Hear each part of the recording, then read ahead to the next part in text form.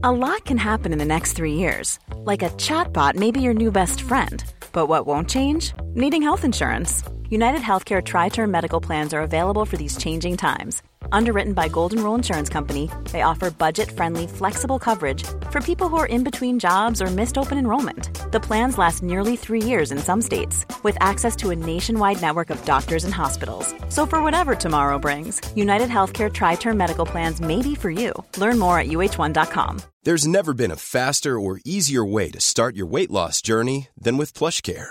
PlushCare accepts most insurance plans and gives you online access to board-certified physicians who can prescribe FDA-approved weight loss medications like Wegovy and Zepbound for those who qualify. Take charge of your health and speak with a board-certified physician about a weight loss plan that's right for you. Get started today at plushcare.com/weight loss. That's plushcare.com/weight loss. plushcare.com/weight loss. In the mists of the distant past, 3 roads lead to a meeting point. A single road leads away from it. At the junction sits a great prize. It offers wealth, power, and entry into the history books. 3 men drive their horses faster and harder along the 3 roads, each determined to claim the prize for himself. There will be a collision, and the prize will only be won in blood. From one road comes an Anglo-Saxon lord who has become the king of a people only recently brought together. From another, a Viking warrior of legendary stature seeking to rebuild the North Sea Empire to which he believes himself heir. The third is descended from pagan Vikings, now made Christian Frenchmen. The 3 warriors are Harold Godwinson, Harold Hardrada, and William the Conqueror. What none of them sees is the weight of the prize they seek. The lives of millions over centuries to come will be inextricably linked to the result of the clash these 3 men charge headlong into. The prize is England. The year is 1066. England will never be the same again. This is the story of Harold Godwinson.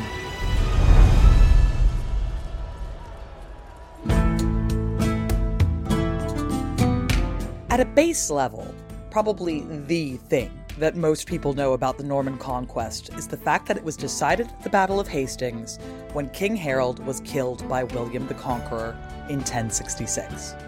It's an easy historical factoid, a date that rolls off the tongue quickly, and it's probably illustrated in your head, just like mine, with an image from the Bayeux Tapestry of Harold with an arrow stuck in his eye. But just who was Harold Godwinson, other than an ill-fated short-reigning king? Fundamentally, you don't manage to climb onto the throne of England, however briefly, unless you are somebody vaguely king-shaped. Someone that the English can see as a potential ruler. Someone to rally behind when successive waves of invasion and an all-out battle for the crown breaks out. I'm Dr. Eleanor Yanaga, and today on Gone Medieval from History Hit, I'm joined by Dr. Levi Roach to discuss none other than Harold Godwinson, son of England, skilled courtier, and the last of the Old English kings.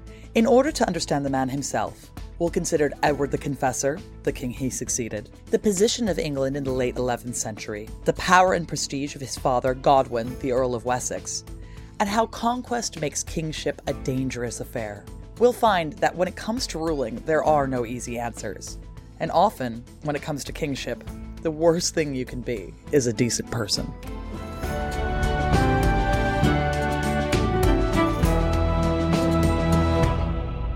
Levi, thank you ever so much for coming along to see us. You're most welcome. It's a pleasure to be here. I'm really excited too, because today we're talking about Harold Godwinson. And I think that everyone kind of relates to him just as a guy who is shot in the eye with an arrow on the Bayeux Tapestry. Like, this is kind of everyone's picture that lives in their head. And we know that he's the King of England. Well, who is he? That's a huge question to start the show off. Yes, as you say, he's remembered, if he's remembered as a king, as a failure, or would have been tried really hard but failed at the last hurdle.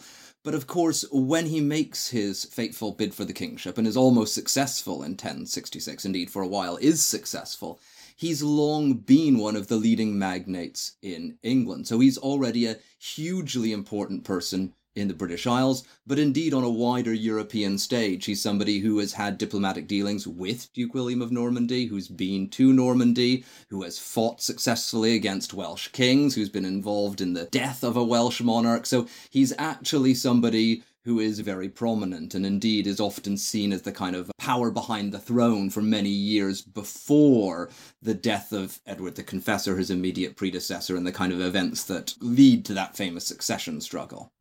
So would you say part of the way that we think about him is almost shadowed by Edward the Confessor as well? Because I think that everyone has quite a positive historical view of Edward the Confessor. You know, oh, he's so pious. He's sort of held up as an ideal on a certain stage. But I think historians, we often have a dimmer view of him and say, oh, well, who's really doing all the work around here, perhaps?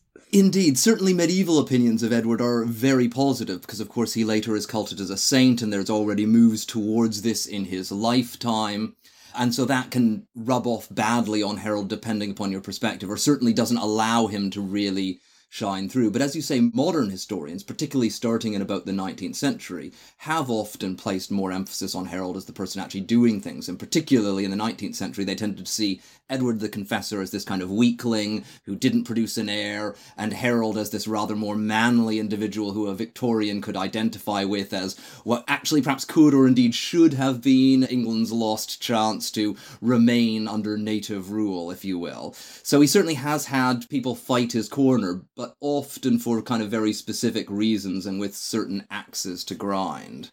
This is kind of one of the interesting things I think about this transition between Edward the Confessor and Harold Godwinson. You know, you have two modes of medieval kingship, you could almost say. You know, you have the quite pious, religiously focused one where, to a certain extent, being very religious and not producing an heir, for medieval people, it's like, oh, this is a great guy. He's really living up to what he should be doing from religious standpoints. But at the same time, it's also brilliant to be a well-connected courtier, to be involved in diplomatic circles. You know, these are two very useful ways of meting out power in the medieval period, and there is the kind of modern tendency to want to say, no, you have to be the manly man, and then this is what we like. Yes, exactly, and there's quite rightly been some rehabilitation of Edward. The interesting thing, of course, is there's probably some connection there, that Edward does, during his reign, famously try to separate from his wife, who, of course, is Harold's sister. And what blocks him is the Godwinson family and the power behind the throne. So one of the reasons why he can't do what most medieval monarchs, a Henry VIII, would do in this situation, get rid of one wife, move on to the next, and so on, is because he doesn't have enough power to overrule all of the native magnates, and his wife is, if you will, a representative of the most powerful bloc at court. So he is in this difficult scenario where his later apologists spin this as being this very good thing. Of course, he stuck with his wife because he didn't want to separate from her, and indeed they led this chaste life and in fact did not have intercourse. Clearly, he did in fact try to have heirs with her. It didn't work out. And then he tries to indeed separate with her, probably with an eye to a future marriage with someone else. But Harold's having none of that, not least since his power and influence at court is dependent in part upon having the Queen as a member of his family. And of course, if Edward has any heirs, they then are lined up for the succession, which is fine if they're his sister's children. He's on board for that, but somebody else's children, different family, no, over my dead body, indeed, is very much the line that he, his father, his brothers take on the issue. So what do we know about his family then? Because he's not just a man out of nowhere. This is a really smart and well-connected bunch of people. We've got the Queen involved there. By the time your sister gets on the throne, there's been machinations going on from a parental standpoint well before this. So what are we looking at in terms of dynastic representation, I suppose? We're looking at Harold famously being known as Harold Godwinson, that is the son of Godwin or Godwinner, who is the kind of real dynastic founder, and he is the leading example, if you will, of a group that rises to power in England under the Danish conqueror Canute, who takes over from Ethelred the Unready. If you wish it massively simplified, there's the traditional West Saxon English royal line. They're ruling. It's all going fairly well. It stops going so well under Ethelred. Lots of Viking attacks. Eventually the Danes conquer, and Canute is now king. And Canute needs to promote new favourites. So he introduces Danes into the ruling elite, but also promotes new favourites from, if you will, the rung just below the highest aristocracy. So people who will owe their loyalty to him.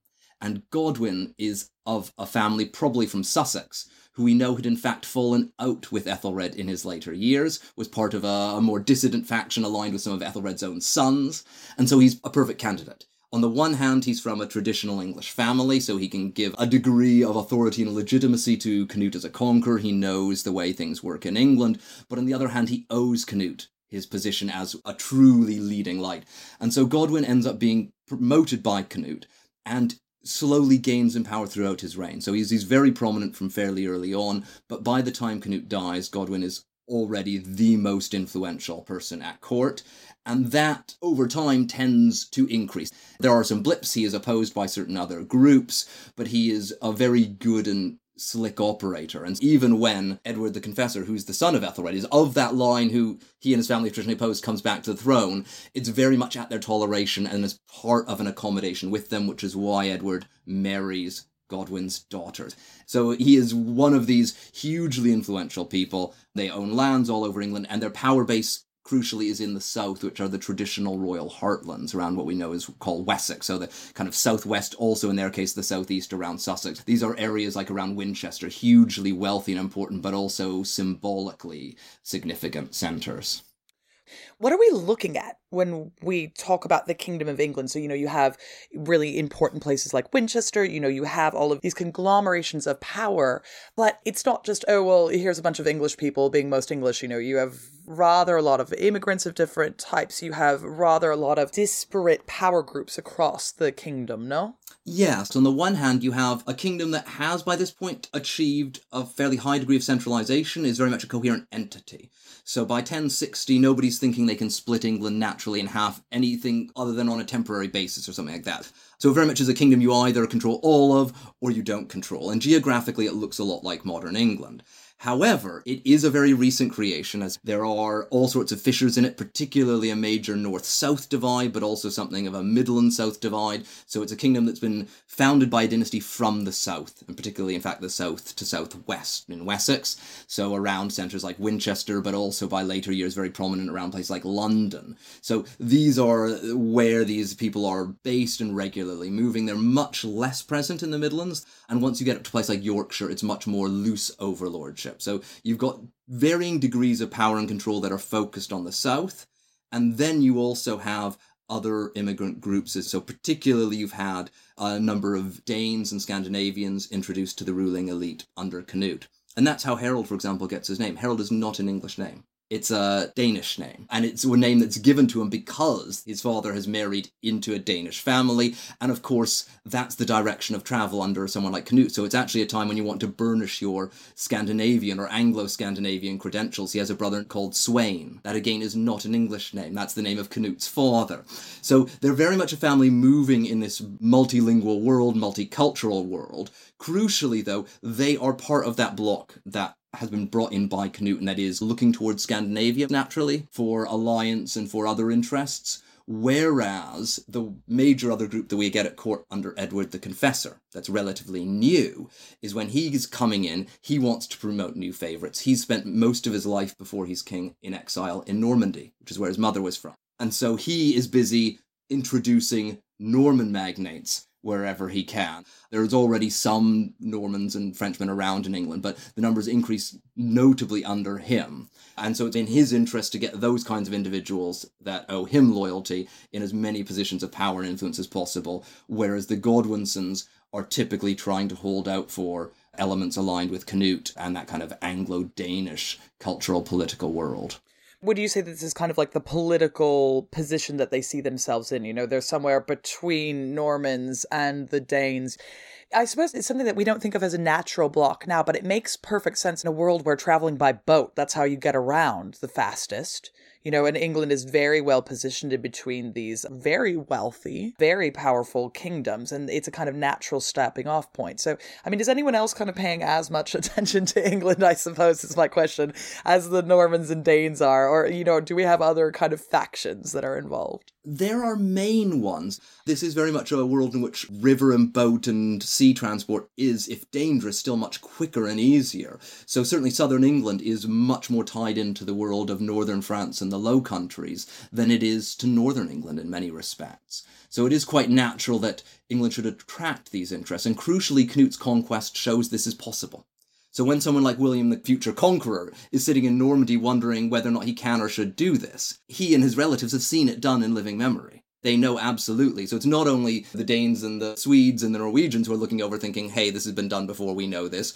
The Normans absolutely know this, not least since, of course, they are themselves of Scandinavian descent and have connections to Scandinavia of their own. So there is very much that wider awareness.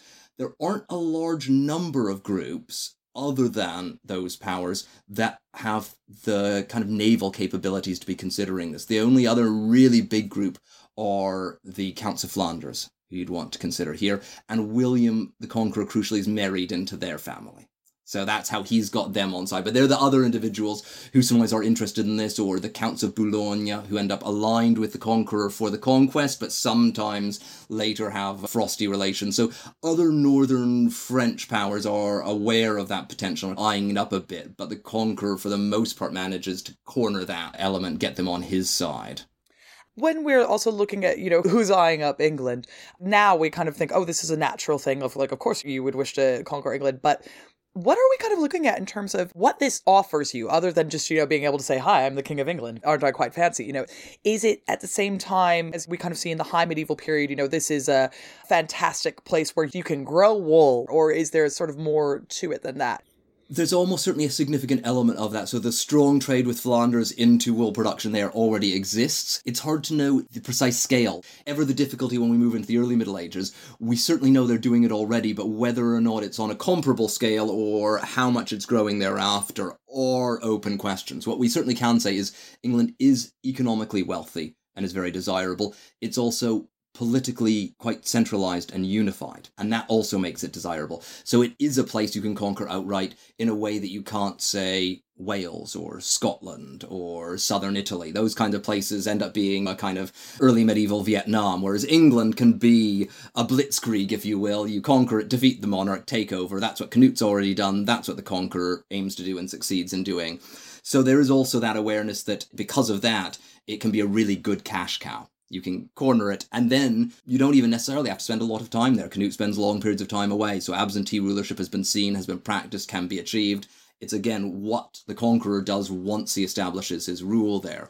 So people are well aware of those kinds of benefits. I think the other crucial element is perhaps more one of authority and ideology. If we're looking at the people lining up to conquer England, they are either not kings, emphatically in the case of someone like William of Normandy, or someone like a Harold Hardrada. Yes, they are monarchs and they claim to kingship, but they're ruling kingdoms that are much smaller, less wealthy, and crucially less well established on a kind of pan-European stage. So England is one of those kind of great established kingdoms comparable to a France or a Germany. If you are monarch of there, you are rubbing shoulders with the absolute top notch. Canute goes to the coronation of Conrad II as Holy Roman Emperor. This is the kind of doors it opens. Whereas if you're King of Denmark, you're going to be treated as a decided step down by monarchs of France, Germany, England. Even if you're highly successful militarily, potentially highly effective politically, you're not quite of that elite club, if you will. So I think it also is offering these individuals membership to a club that otherwise is barred to them.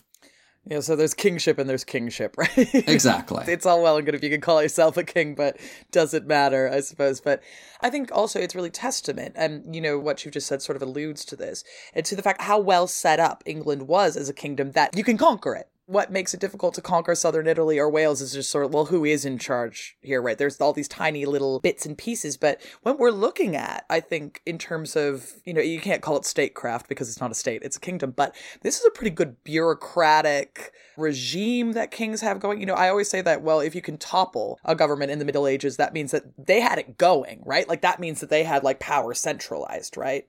Exactly, and it's in fact, as you say, it's probably one of the best parts of Europe to achieve that in, that there are relatively few places you could conquer quite so easily, because England has, on the one hand, the political unification, which has been aided and abetted by geographical features, as well as a kind of a lack of political atomization, so fairly lowland, rolling hills at worst, no great obstacles to movement, really, of large forces or things like that, so it really does allow that in a way that Italy you can do that with, perhaps parts of France or Germany, but not the whole French kingdom. probably not even the whole German kingdom. It would be building blocks of them. Individual duchies or principalities would be the closest thing. Someone like Normandy itself, you could hypothetically conquer outright, but there are relatively few places, particularly on a scale of England and on a level of wealth of England. So I suppose circling right back, we've got an incredibly wealthy, well put together kingdom that people know you can attack and take over. We've got a bunch of people sort of eyeing it up, but we've alluded to this. So Harold Godwinson himself, he's a very well-connected courtier, brother of the Queen. We know that obviously Edward the Confessor dies without issue, and so here's Harold to kind of step into the void. What makes that possible? You have a power vacuum, and here's Harold. What makes him the man for that hour? The crucial thing with Edward's reign is the question of the succession is burning from the start. He's in his 40s when he becomes monarch. He has no wife and children. He marries. That's urgent and needed. He marries into the most powerful local family. That gets him support. He has a child and it's basically all set. Then the Godwinsons are on board. They have no reason to oppose him, even though he's been historically of a different faction, because, hey, he's their ticket to having their own offspring on the throne. Everyone's happy. The problem is they don't have children. And it becomes clear relatively quickly that they won't. For obvious reasons, then the Godwinsons try to block him doing anything else. So his next move is to try to get rid of her, marry again.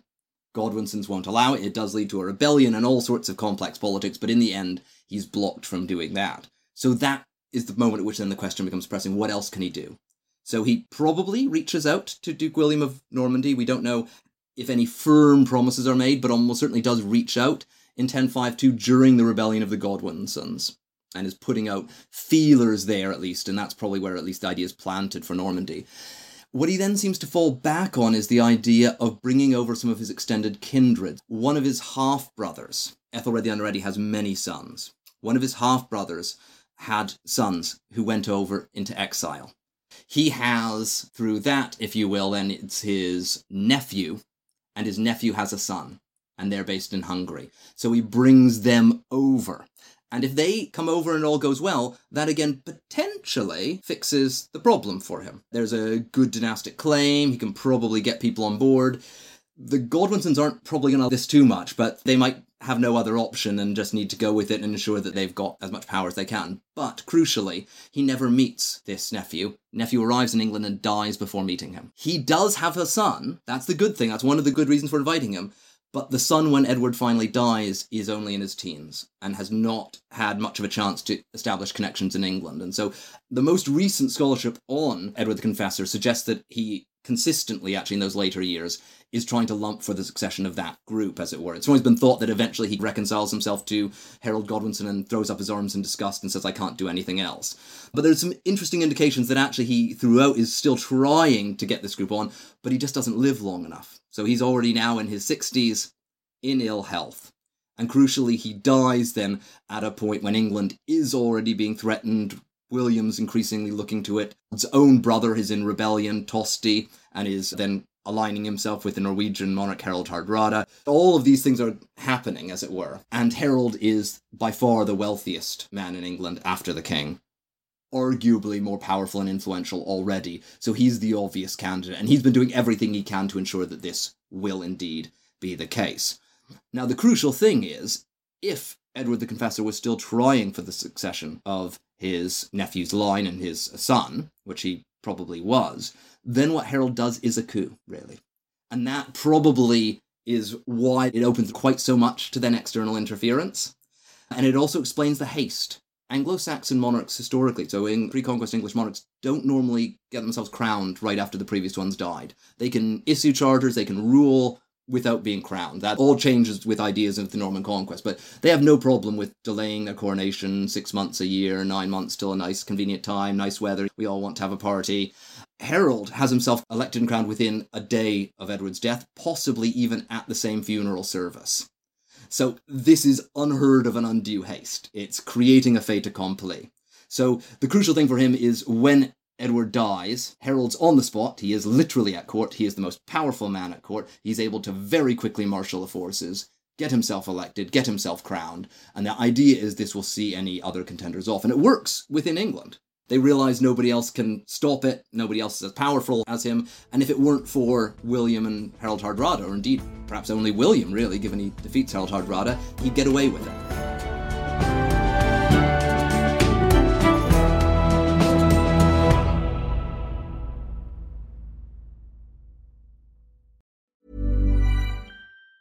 If you thought the only way to get a more defined jawline with natural-looking results was through surgery, think again. Juvederm Volux XC is a non-surgical injectable gel filler that improves moderate to severe loss of jawline definition and can help you achieve natural-looking results with little downtime. Even better, this improved definition lasts up to 1 year with optimal treatment. No maintenance required. Improve jawline definition for a smooth, sculpted look with Juvederm Volux XC. For important safety information and to find a licensed specialist, visit Juvederm.com. That's JUVEDERM.com. Not for people with severe allergic reactions, allergies to lidocaine, or the proteins used in Juvederm. Common side effects include injection site redness, swelling, pain, tenderness, firmness, lumps, bumps, bruising, discoloration, or itching. There's a risk of unintentional injection into a blood vessel, which can cause vision abnormalities, blindness, stroke, temporary scabs, or scarring. Talk to a licensed specialist to find out if it's right for you. Hey, I'm Ryan Reynolds. Recently, I asked Mint Mobile's legal team if big wireless companies are allowed to raise prices due to inflation.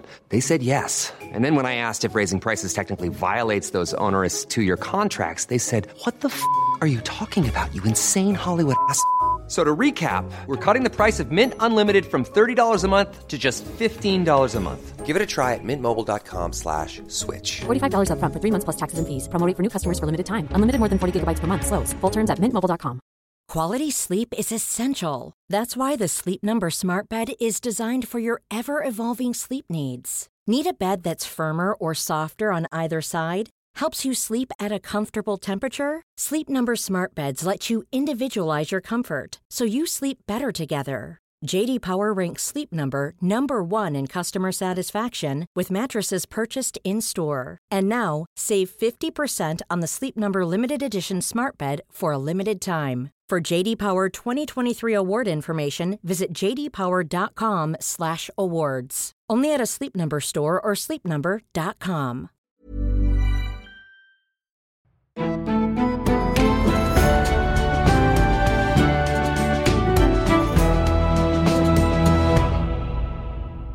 I love all of these signifiers of kingship. You know, like, what does a king do in order to say, "Hi, everyone, I'm the king"? And this does sort of two things. On the one hand, this man's been crowned, that's the king. But it does look sweaty. Who's getting crowned at a funeral? You know, that's shocking behavior, really. So it does two things. It's like, yeah, you can absolutely say, well, here, we've had the ceremony. God has seen it. He's seen my hat. You know, here I am. I'm the king. But it certainly belies, I think, a real desperation to actually get this settled. Indeed, and the very fact that it's happening in Westminster is interesting and significant. Edward's rebuilt this, but this is the first time a king has been crowned in Westminster. Traditionally, at least for the West Saxon royal line, where you get crowned is Kingston upon Thames. Now, this has probably been disrupted a bit by Danish conquest and other things like that, but Westminster absolutely isn't the place. It isn't a hugely important place till Edward the Confessor's reign, but it is the Confessor's huge project of his later years that, again, when he knows he's having no heirs, he throws all of his money, effort, and interest into his eternal legacy and Westminster. And so Harold is crowned there. It nicely underlines continuity with the previous regime, but it actually is in other ways a break with tradition that again is suggesting this, let's not wait any longer before voices of dissent can be heard. And it's probably actually that moves of Harold's in part that lead to what becomes the traditional central medieval English approach to coronation, which is you absolutely must be crowned before you can be real king and monarch. Because Harold is trying to stake his kingship. He needs every additional ounce of legitimacy and authority. And then, of course, so does the Conqueror, because he's just a Norman duke who's come over and beat up the previous king. He's claiming to be the legitimate heir as well. He's a distant relative of him, but realistically, might is made right. And again, he needs and wants every additional buttress for his rule. And then thereafter, it becomes a tradition. And then for monarchs in the future, then it's, of course, you have to be crowned and consecrated before you can be a proper king. But hitherto, it's been much more of a confirmation of an existing status. This is an interesting point as well, I think, this idea of might making right, you know, because essentially that's what Harold does, right? It's like, well, I'm the richest, I'm the one who's got all of the men, I'm here right now, here we go. But that does sort of open the door if you're not English. If we're saying, oh, it's just whoever's got the most men and is here, it settles the question, I suppose, in England, but in a more broad context, it almost opens a door, right? Exactly. It is something of a gift to anybody else who wants to do it. Harold may well be, almost certainly is thinking of, hey, Canute came over and took the kingdom. I, at least, in fact, am already here and a part of the previous regime. I have an even better claim. I am loosely related to Canute and that family and that faction. Why not me? But of course, then, for Harold Hardrada, why not me? And for William the Conqueror, indeed, why not me? Edward was my relative. He did reach out to me. We did at least have some vague chats. And particularly for William, where we can see more of the texts that are being produced around his court. Mostly a bit later, but we can surmise some of the discussions going on there. It does seem to have been essential to his recruiting strategy. Hey, look, there's the usurper. He's taken my kingdom. And particularly if everybody really does know, and indeed even people in England know, it's been a bit shoddy, it's been a bit dodgy. It absolutely plays into his hands. You know, it's quite interesting because I have some sympathy, I think, for Harold around this, because if you're going to make this play, I don't know what he would have done differently. Really, you know, if it was me, I think I probably would have gone in full steam ahead in the same way. But it's just all these kind of knock-on effects. And all you can know is the context that you're in and kind of roll the dice and hope for the best. Because if he delayed, I think you would have had the same thing, probably, from outside interests. Yeah, it's very hard to know. I think his best other option might have been, and the great historical what if is, what if he potentially backs Edgar the Atheling? That is the other remaining scion of the legitimate West Saxon dynasty. Does William then try his hand? Quite possibly, but perhaps not. Does Harold Hardrada? That's the imponderables here. His best bet then is to secure himself by being almost first to support Edgar, to then be the power behind the throne for this young teenager. But the risk is, of course, Edgar is going to get older. And what's he going to do in the longer term? And the first group he's going to want to square off against at some point and reduce their power and influence are going to be the Godwinson. You're right, in terms of personal power and influence, his best bet is to go big and hope for the best. And he goes big, and internally there is no immediate unrest, no immediate strong opposition, whatever uncertainties there may have been. The groups that invade do not immediately gain lots of local support. He defeats Harold Hardrada, and he comes within a whisker of defeating the Conqueror. If he wins the Battle of Hastings, or indeed if he doesn't offer battle, he almost certainly remains king and wins the war. That's a hard one as well, right? Because especially fresh off of defeating Harold Hardrada, of course you're kind of feeling, well, we're ready to go, we're ready to rock, you know? And it is understandable from a medieval standpoint, just again, rolling the dice and just going in for military campaigns. He's clearly fairly good at this, but we have the benefit of hindsight, right? You know, we can always look at all of these sliding doors and say, oh yeah, well, there's your problem. But I think when you're in the midst of it, it's a lot more difficult to kind of make a decision. Yeah, and I think it's easy for us to underestimate the pressures people are under, that I think in some ways medieval politics is quite different from modern, but in other ways not so different. If you're at the top, lots of people are constantly clamouring for your attention and wanting you to do things and fix things. That's your job as king. And again, if you're a new king, you need to be seen to be doing this stuff. And so one of the dangers for him certainly is, if he's just letting William ravage the countryside, he's not exactly doing a great job protecting his people and showing himself to be a truly kingly king, particularly for anybody who might have some doubts as to his royal pedigree, shall we say. So you can see why he would be tempted to run with those who want him to oppose William in battle. He's just won this massive victory, as you mentioned as well. He's buoyed up. I've just risked a lot and won a lot. Why not again? Another factor may well be his family hailing from Sussex, and that some of the lands that William is devastating are quite possibly and probably old family lands, so an additional, perhaps emotional desire to protect his own homeland and areas he particularly strongly personally identifies with. But certainly in hindsight, that is, I think, the one big mistake he makes in those years. All of the others probably could be successful, but that's the really high-risk one where you're wondering, why did you do this? Because William wants battle. William needs battle. He can't win England without defeating Harold, and it's late in the campaign season. He desperately wants a decisive battle. And normally when you're defending, that's not what you want unless you're very confident you can win it. I suppose I can see his standpoint.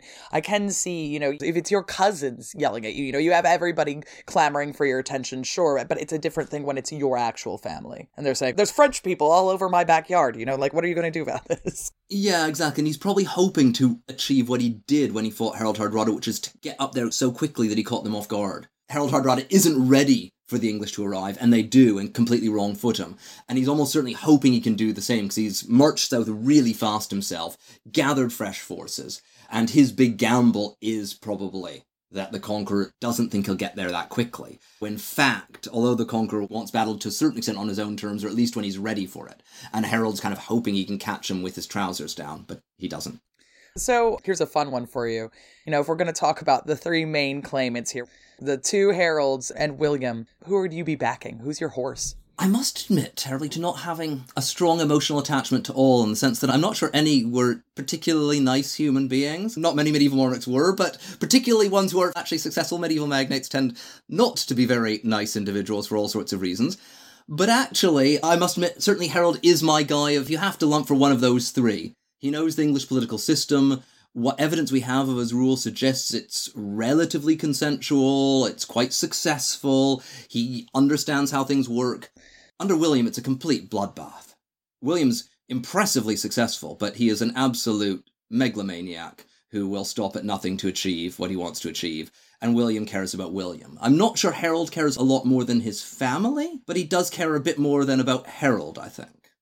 So maybe that makes him marginally better. And I think there's some hints, perhaps in actually offering battle there, of care for his people and things like that. It would be hard to know that without seeing more of his reign and getting a sense of that developing. But there are at least enough hints that he might have been at some level a caring monarch and willing to compromise when required. But there's no doubt he could be hard-edged and a bit of a bastard too. You're such a man after my own heart. I'm always the same. I'm like, well, I hate all kings, but who's going to do the least amount of damage? Of three bad options, Harold was probably the least worst option. Of course, England got the worst option. That's what I would say. I think William's the worst option. Absolutely. It's like, ugh. William changes England in all sorts of fascinating ways and does things that are obviously hugely important for its future. But yes, seeing them as any kind of unalloyed good and a kind of old-fashioned Victorian good thing is problematic at best, shall we say. Levi, thank you so much for coming to chat with me about this. It's been an absolute pleasure. Thank you for having me on. Thanks for listening, and thank you so much to Levi for joining me. This has been Gone Medieval from History Hit, and if you've liked what you've heard, don't forget to rate, review, follow the podcast, and tell your friends about it. As always, Matt will be back on Friday, and I'll see you again next Tuesday to do the same.